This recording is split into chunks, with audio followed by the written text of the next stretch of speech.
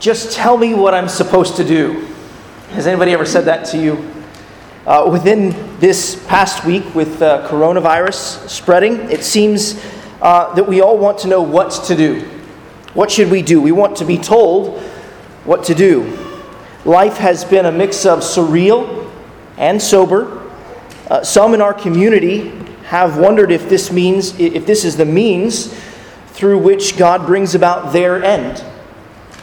Some have wondered what they're supposed to do if this is the end. After all, Jesus, in Luke chapter 21, verse 11, Jesus said that there will be great earthquakes and in various places famines and pestilences. That is to say, contagious diseases. Is the end near? What should we do? How should we live? Well, this morning, by God's sovereign providence, the passage that is before us is the passage that we were going to consider for several months now. The passage that is before us is about how we are called to live in light of the end. The Apostle Peter, he tells us what to do. He tells us what should mark our lives if it is the end. And I pray that this passage will help us think about this day in light of the last day.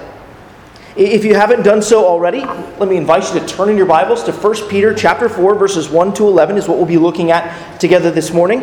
If you're using one of the Bibles provided, you should be able to find the passage on page 1016.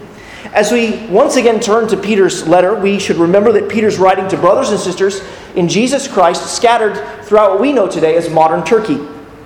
Peter opened his letter by encouraging believers to rejoice in the eternal inheritance that they have in Jesus Christ. He exhorted these elect exiles to fix their hope on glory while they sojourn here on earth. Most recently, at the close of chapter 3, Peter has summed up his teaching by saying, "Lift up the Lord Jesus Christ in your suffering." For Jesus suffered. He was lifted up on the cross. He was lifted up from the grave and lifted up to glory so that you might be saved. In other words, Peter has been saying, if you suffer, then suffer like Jesus. If you suffer, then suffer for the things that Jesus suffered for. Suffer for righteousness' sake. This was the message of 1 Peter chapter 2, verse 12, chapter 2, verse 15, chapter 2, verses 19 and 20, chapter 3, verse 14, and chapter 3, verse 17. This morning, we are rounding out teaching from Peter that began in chapter 2, verse 11. From chapter 2, verse 11 through chapter 4, verse 11, the last verse that we'll consider today, the Apostle Peter, he is addressing the subject of suffering for righteousness' sake. In 1 Peter chapter 4, verses 1 through 11, the Apostle gives us two clear exhortations. First, in verses 1 to 6, the Apostle Peter says, "Think like Christ when he was in the world."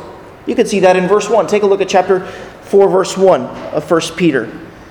"Since therefore Christ suffered in the flesh, arm yourselves with the same way of thinking." And then Peter, he goes on to unpack what it means to think like Christ while he was in the world, when he suffered. And then at verse 7, if you skip your eyes down there, Peter, he pivots to the second main exhortation, which is this: live like it's the end of the world. You can see that right there in verse 7. Verse 7, "The end of all things is at hand. Therefore, be self-controlled and sober-minded for the sake of your prayers." As he did with the first 6 verses of the chapter, so he does with verses 7 through 11. He goes on to unpack what it means to live like it's the end of the world. So here are the two headings that we're going to study this text under today. Think like Christ when he was in the world. Verses 1 to 6, and live like it is the end of the world. Verses 7 to 11. And I pray that as we open God's Word today, our Lord Jesus, through His Holy Spirit, would be pleased to transform our minds and our lives so that everything God would be glorified. Let's begin to look at this text together and consider Peter's first point, which is this: think like Christ when he was in the world. Let's go ahead and read verses 1 to 6 of chapter 4 now, beginning there in verse 1. "Since therefore Christ suffered in the flesh, arm yourselves with the same way of thinking. For whoever has suffered in the flesh has ceased from sin, so as to live for the rest of the time in the flesh, no longer for human passions, but for the will of God. For the time that has passed suffices for doing what the Gentiles want to do, living in sensuality, passions, drunkenness, orgies, drinking parties, and lawless idolatry. With respect to this, they are surprised when you do not join them in the same flood of debauchery, and they malign you. But they will give accounts to him who is ready to judge the living and the dead. For this is why the gospel was preached, even to those who are dead, that though judged in the flesh the way people are, they might live in the spirit the way God does. Well, the main command in these verses is found right there in the middle of verse 1. Arm yourselves with the same way of thinking. Peter is calling. He's commanding believers in Jesus to think in a certain way, to adopt a particular mindset, the mindset of the Lord Jesus Christ. Note the military terminology in this command. Believers are to be armed. This will be a battle, and therefore this is a call to arms. This is a spiritual warfare. And whether you like it or not, you're already in the battle. You see, as soon as you pledged allegiance to Jesus in repentance and faith, displayed in your baptism, you were thrust into battle against the world, the flesh, and the devil. Peter's command and call to arms is predicated upon something that has already occurred, namely that Christ suffered in the flesh, and having done so, he put an end to sin. He finished it. On the cross, Jesus ended sin's condemning power. On the cross, Jesus brought sin's dominating and enslaving power to an end. Remember what Jesus said on the cross? He said, "It is finished." And indeed it was. It really was. Through his suffering, Jesus, he put an end to sin.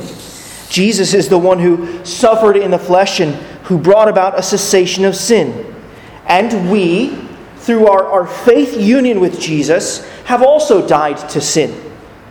Because of Jesus' work and the application of redemption to us by his Holy Spirit, sin, it ceases to rule God's people. The root Greek word under our English word cease there is palvo, which sounds a little bit like pause, doesn't it? The idea is to cause something or someone to cease from some activity or state. So here's what Peter's saying. Look, Jesus, he suffered in the flesh. That is to say, in his death on the cross, he has brought about a decisive break with sin. Jesus is done dealing with sin's penalty. Perhaps commentator Edmund Clowney put it best when he wrote, quote, "His death finished his involvement with our sin." If Jesus is finished with our sin, then we should be finished with it too. Right? That's the mindset that we should adopt. That's the thinking we should arm ourselves with. We should think, because Jesus is done with my sin, I'm done with sin too. I'm not a slave to it any longer. I'm not going to go on sinning so that grace may increase. Romans 6:1. I'm not going to make a practice of sinning. 1 John chapter 3, verse 9. Jesus has made an end of all of my sin, as we sung earlier. And by the strength and grace of God's Holy Spirit, I should end my involvement with sin.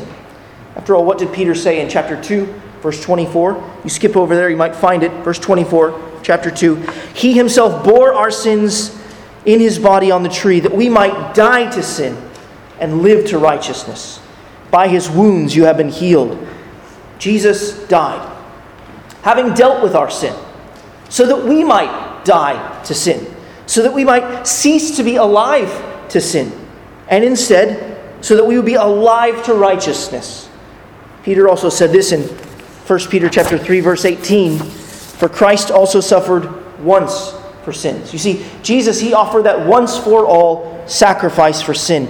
And having offered that necessary sacrifice, he is done with sin. Through our faith union with Jesus, we have ceased to be slaves to sin. That's the sense in which we have ceased from sin. But there's another sense this is true too. Those who suffer for righteousness' sake, those who are tempted to sin, but refuse, that is, cease, stop, and do not go forward into the sin which they were tempted by, they show that they have made a decisive break with sin.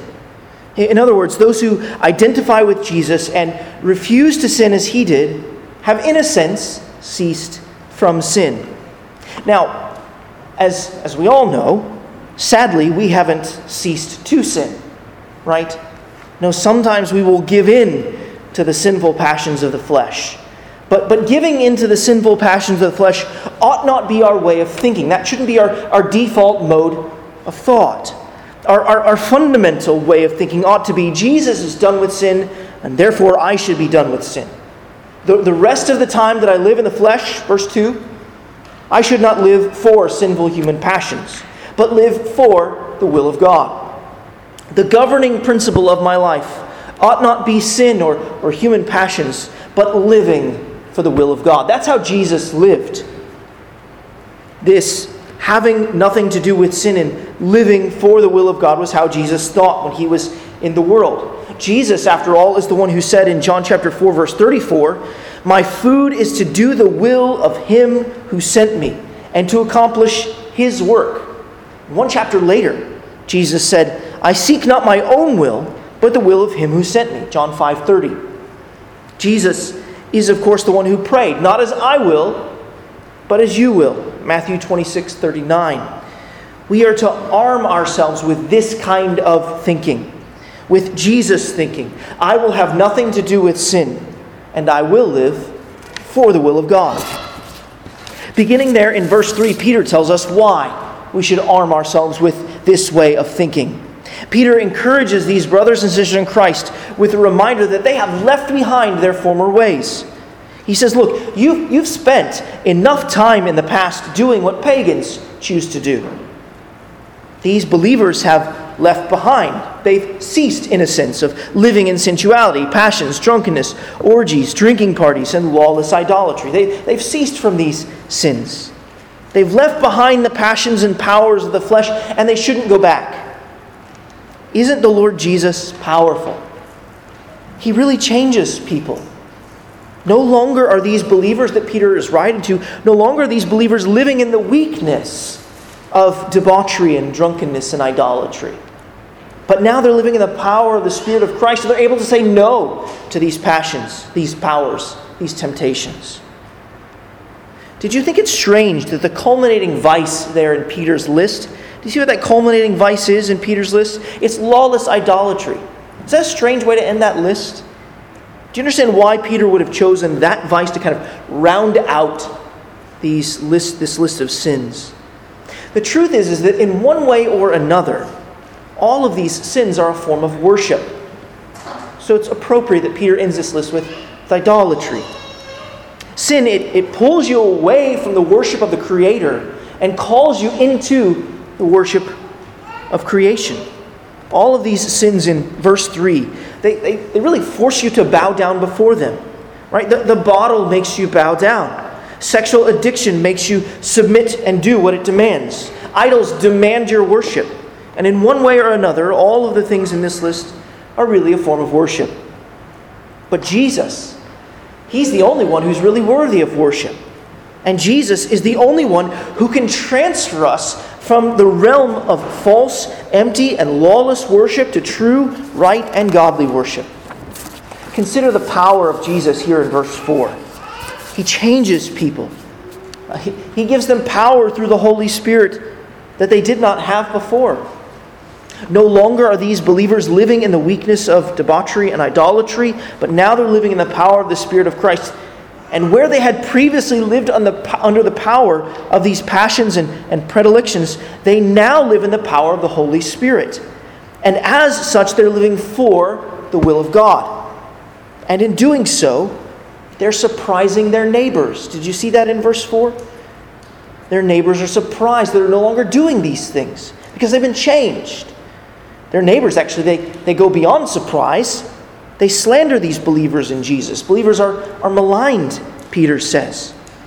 And there are a whole host of reasons for why this happens. But chief among them is that unbelievers want to suppress their accusing, guilty conscience. When believers in Jesus pursue righteousness in the presence of unbelievers pursuing unrighteousness, the consciences of unbelievers accuse them. See, God has made humans in such a way that we know deep in our bones and in our spirits when we sin against God. And when that happens, we feel uncomfortable. That makes us feel uncomfortable. And that discomfort is really as it should be. We should never be comfortable in sin and rebellion against God. But one way to quiet an accusing conscience is to accuse someone else of wrong, to redirect or misdirect.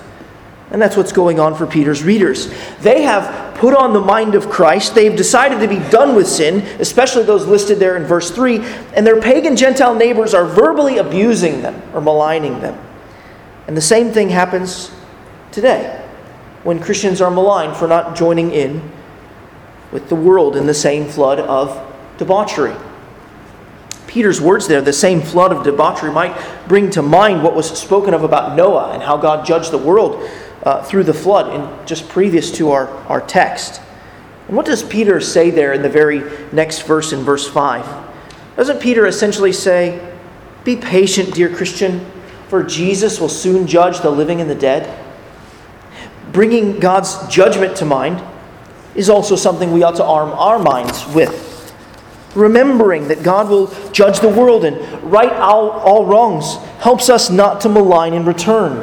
Remembering God's final judgment helps us to keep our mouths closed, or to only open them after we've chosen our words with great care. Remembering God's final judgment means that we don't have to seek revenge or seek the last word or revile in return. Instead, we can remember God's coming judgment and plead with our neighbors to come to Jesus in faith. But what are we to make of verse 6 there?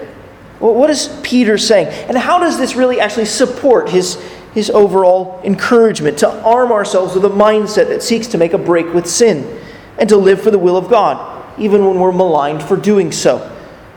Well, there's a fairly robust consensus among evangelical scholars that Peter is reminding his readers of fellow believers in Jesus who heard the gospel preached but are now dead. Because of Jesus' coming in judgment, the gospel was proclaimed. Many heard and believed the gospel, and so they lived like Jesus. And as a result, they were maligned and mistreated like Jesus. Some were even martyred. Some were put to death like Jesus. They were put to death in the flesh. Believers were put to death in the flesh, just as Jesus was put to death in the flesh. In that sense, the world judged these believers who are now dead. The world judged these believers, and the world judged that these believers' way of life was worthy of death. But though these believers may have died at the hands of the world, they are now alive unto God in glory. That's what Peter's saying. God guaranteed that the gospel was preached to these saints so that he could guarantee their share of glory with Jesus. They might live now as God does. Though they may have endured the judgment of the world and suffered under the hand of human rulers, the world's verdict was not the final verdict. God's verdict was the final verdict. And because of Jesus, he deemed these saints worthy of glory and eternal life like his. Arm yourself with this same way of thinking. Just as Jesus had to suffer for righteousness' sake and die, Jesus was persuaded that he would get up from his grave. The grave was not the last word for Jesus, glory was. And that is why he could suffer maligning and mocking and mistreatment and finally death. So too, if you believe in Jesus, you will get up from your grave and you will receive glory. Here's how Peter's teaching in verse 6 helps us today. Don't let the threat of mistreatment or even death deter you from thinking like Christ did while he was in the world. Continue to say no to the passions of the flesh and commit yourself to doing God's will. Lengthen your view, brother or sister. Set your sights on eternity and live today in light of that last day. The coming judgment of Jesus keeps and guards us from pursuing perversity and the passions of the flesh. But in verses 7 to 11, we also see that the coming judgment of Jesus positively prods us on to display the grace and goodness of God to our neighbors and to God's people. If in verses 1 to 6, Peter has said, think like Christ when he was in the world, then in verses 7 to 11, Peter says, live like it's the end of the world, which is our second point. Let's read now verses 7 to 11 of 1 Peter chapter 4.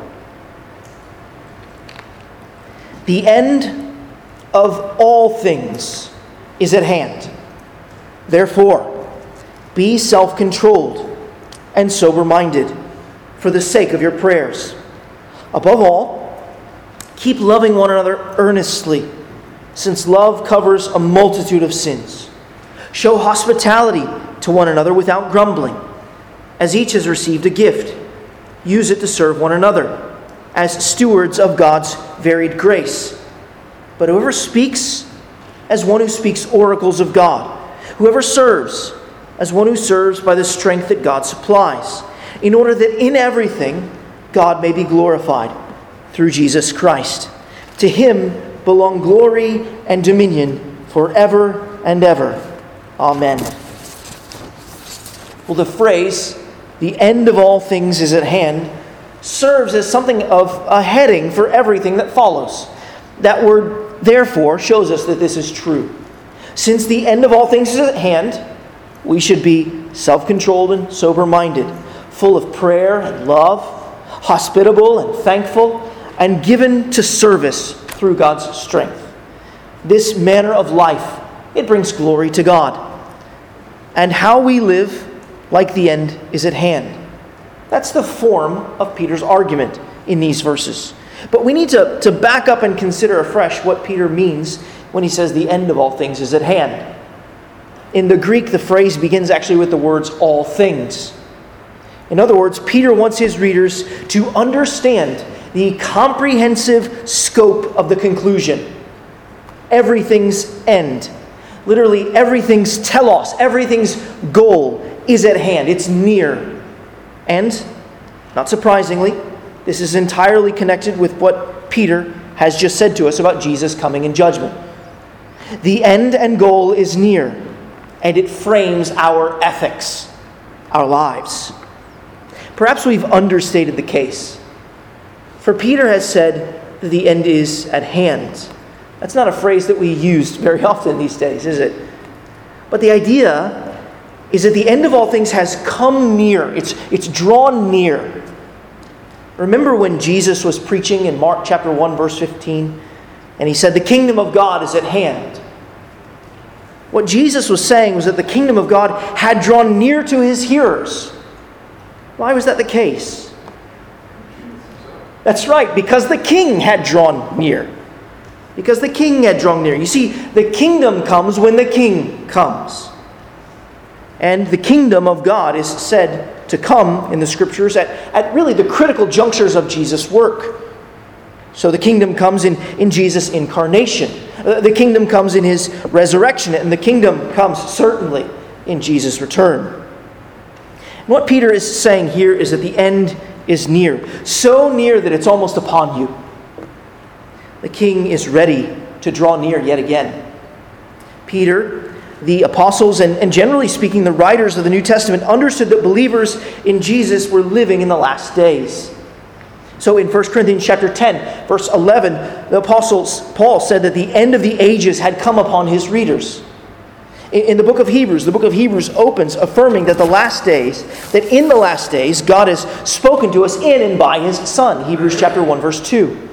James warns against laying up your treasures in the last days. James chapter 5, verse 3. The apostle John says that it is the last hour.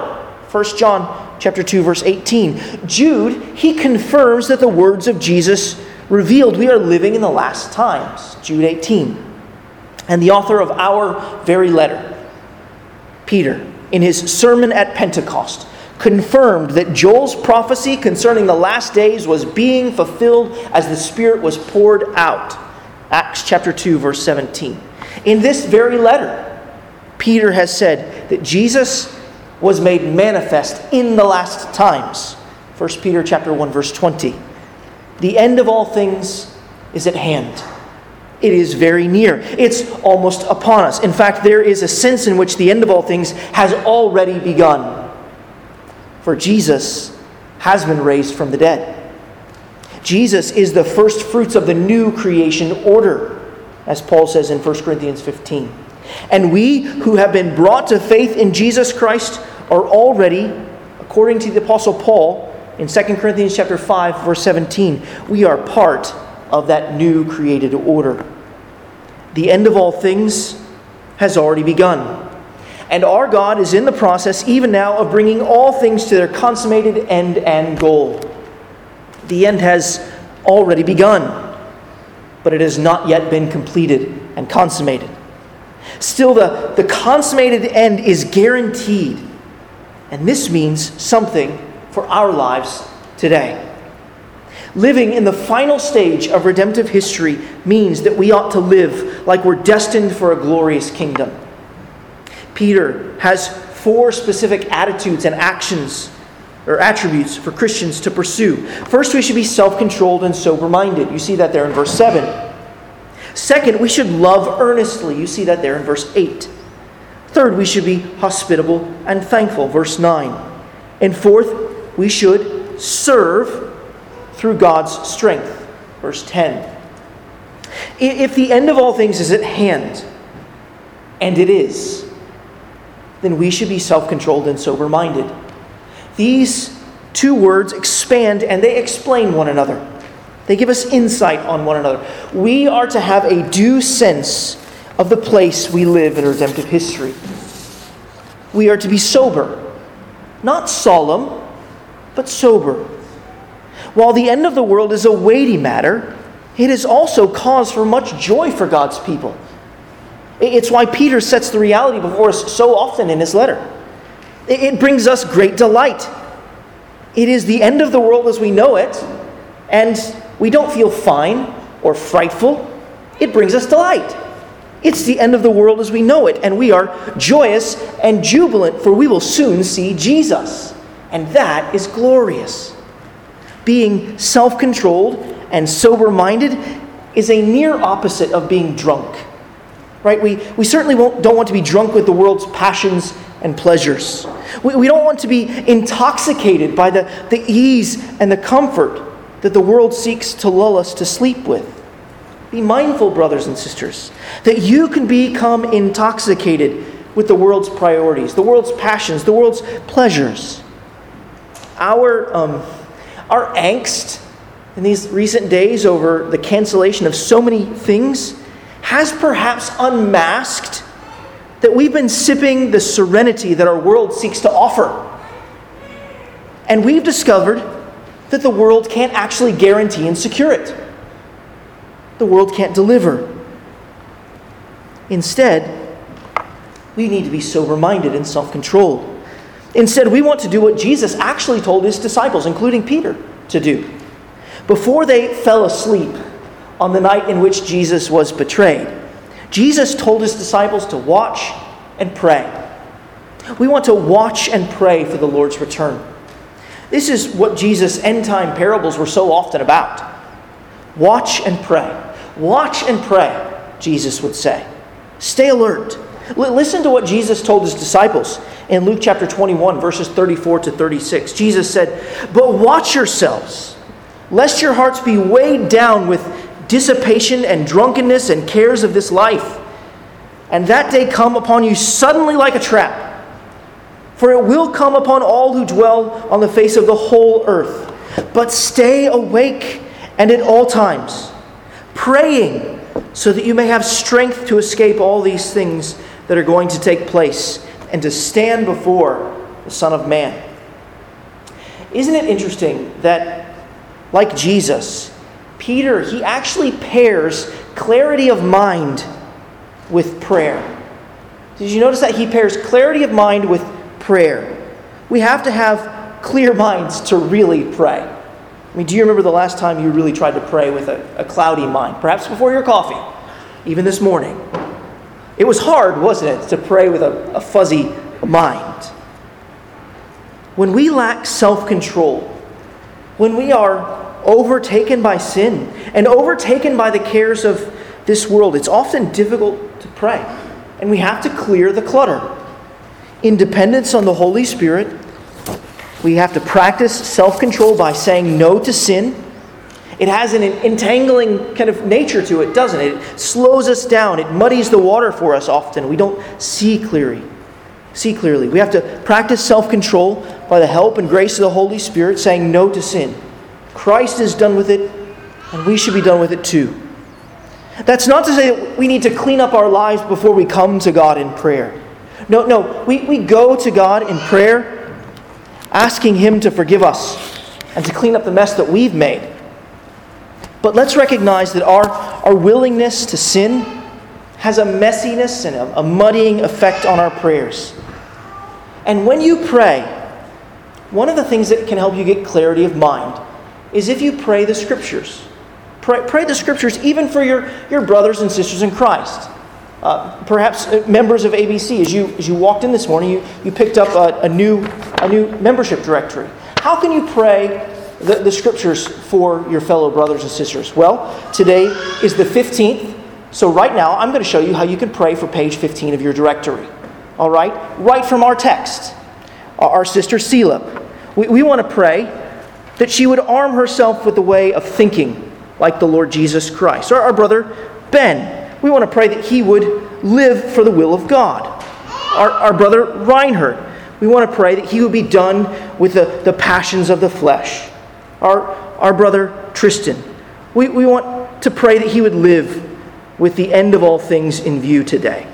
We want to pray for our sister Ashley to be sober-minded.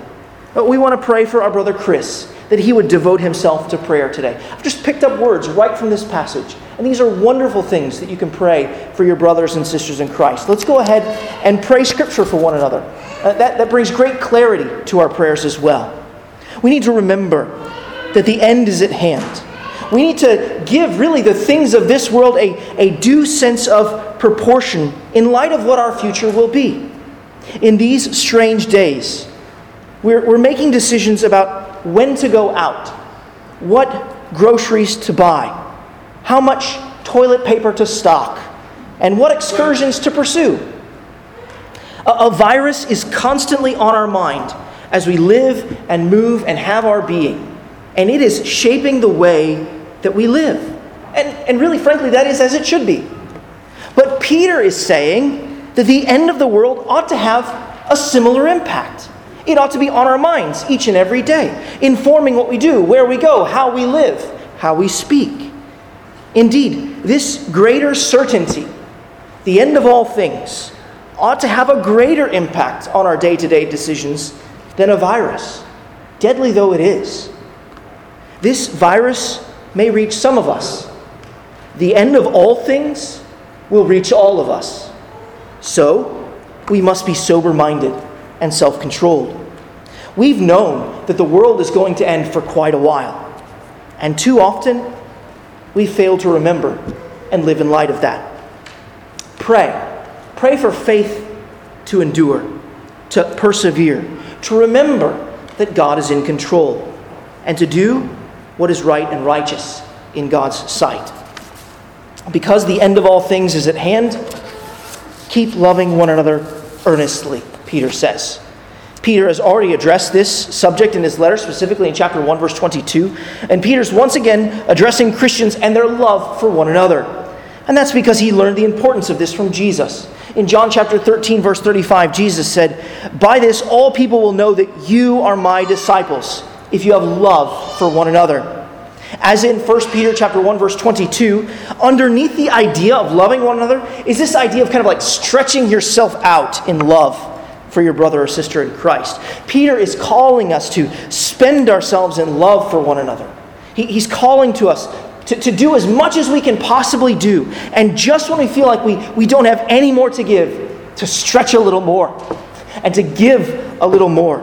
To love more.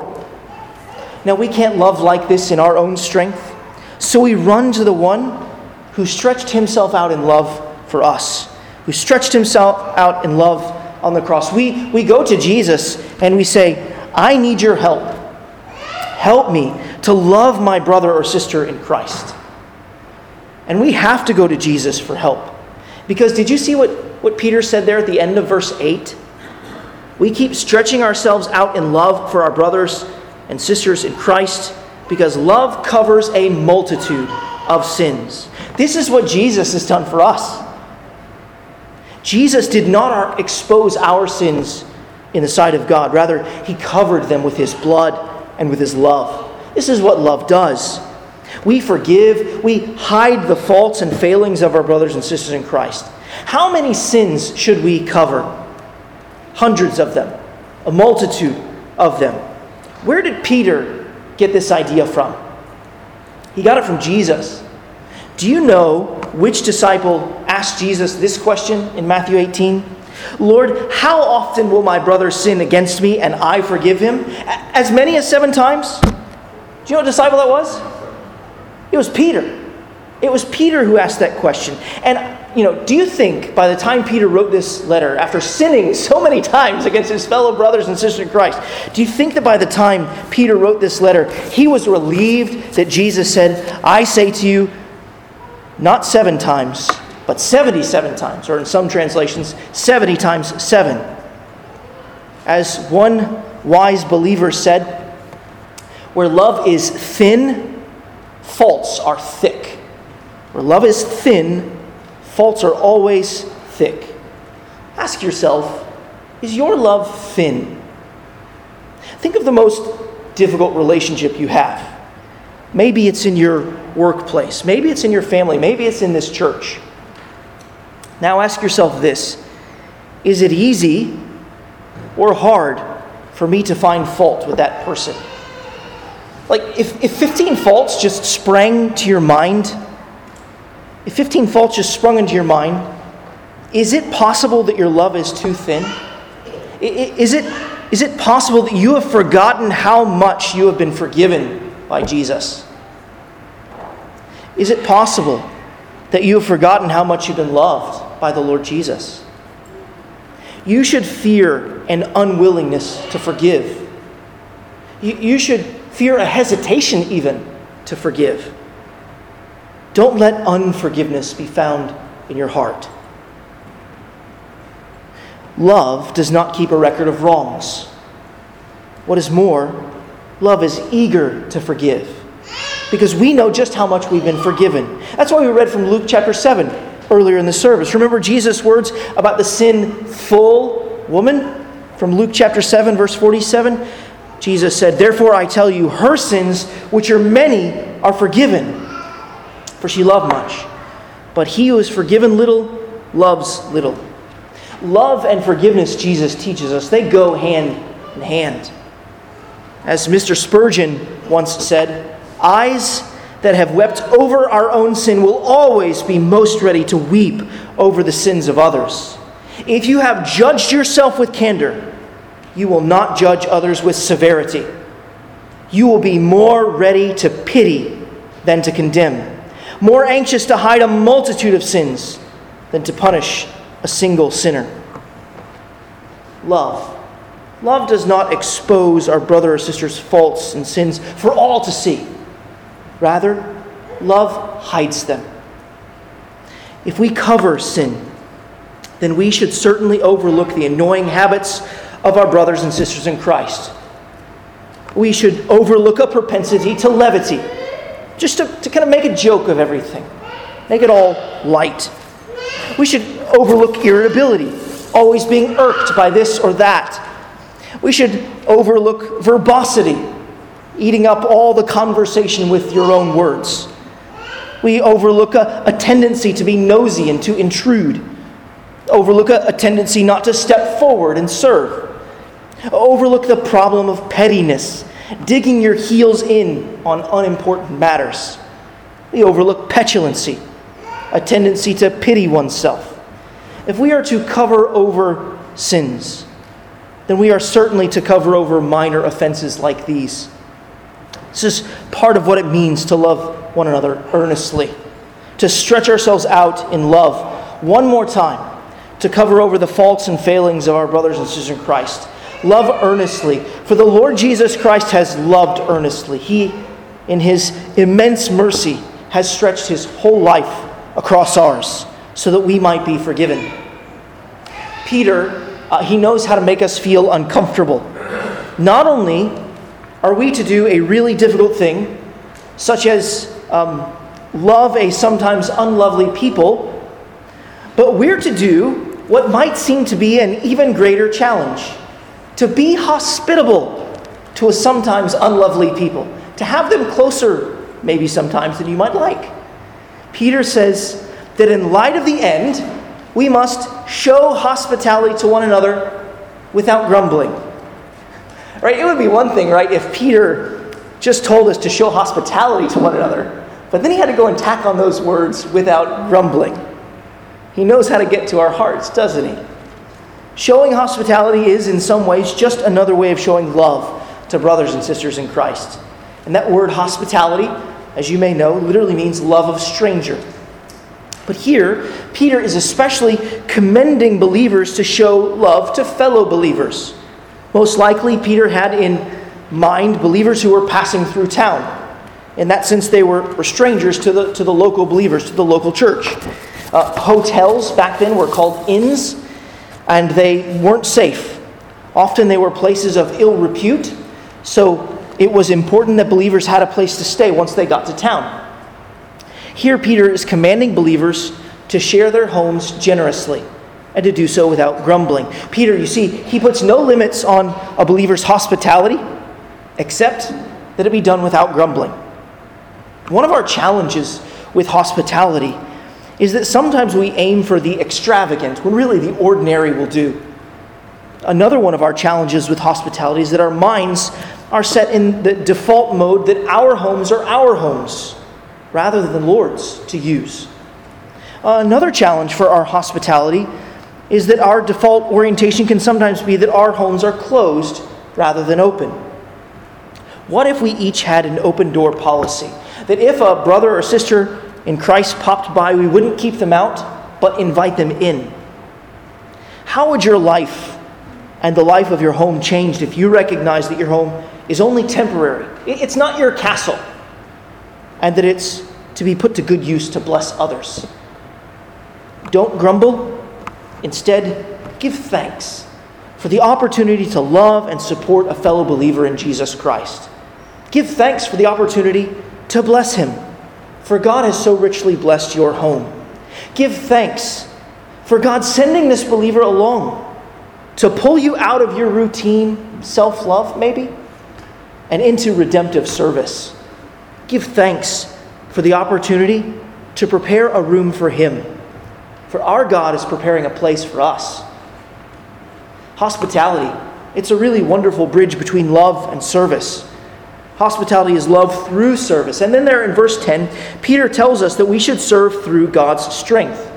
Even before Peter tells us to serve, he tells us that we've received gifts. Did you notice that? Peter doesn't specify the gifts that we have received, but he does tell us where they come from. They've come from God. Whatever gifts we have them from God. There's no room for boasting, for every good and perfect gift comes down from above, from our Heavenly Father. The gifts that he gives are generous and gracious and good for serving others, not ourselves. Notice carefully that we are to be stewards of these gifts, and these gifts are varied. God does not dispense the same gifts to all, and that's fine with him, even if it's not fine with us, though it should be fine with us. Life, as I have often told my children, is uneven. Gifts, Peter tells us, they're varied. God's grace is varied, and this is very good. In 1 Corinthians chapter 12, where Paul talks about spiritual gifts in the church, he makes the point that every church needs every member of the body. We're not whole, we're not complete, whole without one another. We're not all hands. We're not all feet. We're not all mouths or noses or eyes or ears. Rather, we need each other. We're all members of the same body, making up different parts of the body. And we need the varied grace gifts that God has given to us. Be careful not to envy the gift that God has given to others. For in doing so, you may despise the gift that God has chosen to give you. He hasn't been unkind, and He hasn't done you wrong. He has given you what you need to minister to the brothers and sisters around you. He's given you what your brothers and sisters need. So be a good steward and serve God and your brothers and sisters with whatever gifts you have. Start serving where there is a need, and in all likelihood, you'll eventually find something that you excel in and that your church family is especially blessed by. In verse 11, you see there Peter addresses two common gifts in the life of the church: speaking and serving. It's possible that Peter is addressing the offices of elder and deacon. Generally speaking, elders teach and deacons serve. But more than likely, Peter is simply giving kind of general categories or classifications of gifts. Speaking and serving may be a simple way of classifying the number of varied gifts that God gives. Whatever the case may be, the gifts of speaking and serving are determined by God. Right? They're given by Him. They're determined by God. They're dependent upon God. They're directed for God and done in the strength of God. These gifts bring glory to the giver, not the one who exercises or employs these gifts. That's why Peter says there, in order that in everything God may be glorified through Jesus Christ. The end of everything is at hand, and so God should be glorified in everything until Jesus comes again. Jesus, He deserves glory. He deserves an infinitely weighty place in our lives. All that He has done and will do ought to shape our moments and our days. He rules and reigns over all. To Him belongs dominion, the right to rule, and the right to return at His Father's will. He holds the right to rule and to reign, and He will hold that right forever and ever. You'll likely notice an amen on the end there of verse 11. And that shows us that Peter's last sentence there in verse 11 is a benediction. It's a doxology. It's a prayer of blessing and praise to Jesus. I wonder, as you have considered this portion of Peter's letter, has your heart filled with blessing and praise to Jesus? Jesus has made an end of sin and promises to keep His people to the end. This is good news. Friend, if you're here visiting with us this morning, we're delighted that you've come. If you're not a believer and follower of Jesus who regularly gathers with us, we're so delighted that you're here with us this morning. I wonder, maybe you've come because it feels like the end of the world is approaching. Everyone is acting like the world is going to end. And maybe after looking at Peter's letter, you're surprised the Bible actually says the world is going to end. And it is at hand.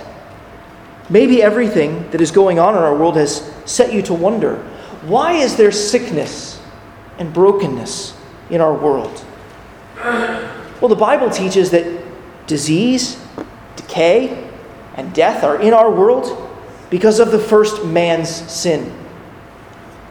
That's why. You see, God, He created the world and all that is in it.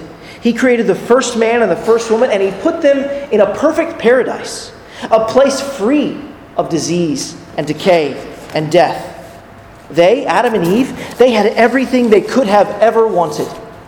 They had everything they should have ever wanted. God told them that they may eat of every tree just except one. And God promised that in the day that they eat of it, should they disobey God's command, if they ate of that tree, God promised that they would surely die. Sadly, lacking self-control, lacking sober-mindedness, lacking love for God, lacking gratitude for all that He had given, lacking a willingness to serve God, the first man, Adam, he sinned. He disobeyed and ate the fruit of which he was told not to eat. And with that first man's sin, the world was plunged into ongoing disobedience, subjected to disease, decay, and death. The wages of sin really was death, just as God had said. But in his goodness and kindness and mercy, God promised and planned to send his one and only most beloved Son to reverse this. The eternal Son of God took on human flesh in the person of Jesus Christ. Jesus lived the life that we have not lived. He had nothing to do with sin. He never sinned. He was perfectly righteous. And yet, he offered his life as an atoning sacrifice for sin on the cross. Jesus' loving sacrifice covered not just a multitude of sins, but all of the sins of God's people. Jesus suffered in the flesh. He was buried in the grave. But 3 days later, God raised Jesus from the dead, proving to us all that his life and death on behalf of repenting sinners was accepted in God's sight. So friend, turn from your sin and trust in the Lord Jesus. There is so much suffering in this world. There is too much suffering in this world. And the only thing worse than suffering in this life is eternal suffering under the wrath of God. All those who turn from their sin and trust in Jesus have the promise that they will escape eternal suffering as a consequence of their sin. All those who turn from their sin and trust in Jesus have the promise that one day they will enjoy the paradise promised in Revelation 23, verses 3 and 4. Listen to what the Scriptures say about what is coming for those who believe and trust in Jesus. Revelation 21, verses 3 and 4. And I heard a loud voice from the throne saying, "Behold, the dwelling place of God is with man." There will be no more social distancing, right, between God and man. The dwelling place of God is with man. He will dwell with them, and they will be his people, and God himself will be with them as their God. He will wipe away every tear from their eyes, and death shall be no more. Neither shall there be mourning, nor crying, nor pain, for the former things have passed away. This is the longing of our hearts today, isn't it? And it should be the longing of our hearts every day. And this is where I want us to conclude, thinking about the day when death shall be no more, and neither shall there be mourning, nor crying, nor pain, for the former things have passed away. Until that day, when the former things have passed away, we must think like the Lord Jesus thought when he was in the world, and live like it is the end of the world. We must die to sin and live to righteousness. We must live for the will of God rather than our own. We must be self-controlled and sober-minded. We ought to love and forgive as we have been loved and forgiven. We ought to open our homes and hearts as the Lord has opened his heart to us and opened his home in heaven to us. And we ought to spend our lives in service for the glory of Jesus. For to him belongs glory and dominion forever and ever. Amen. Would you join me in prayer? Let's pray together.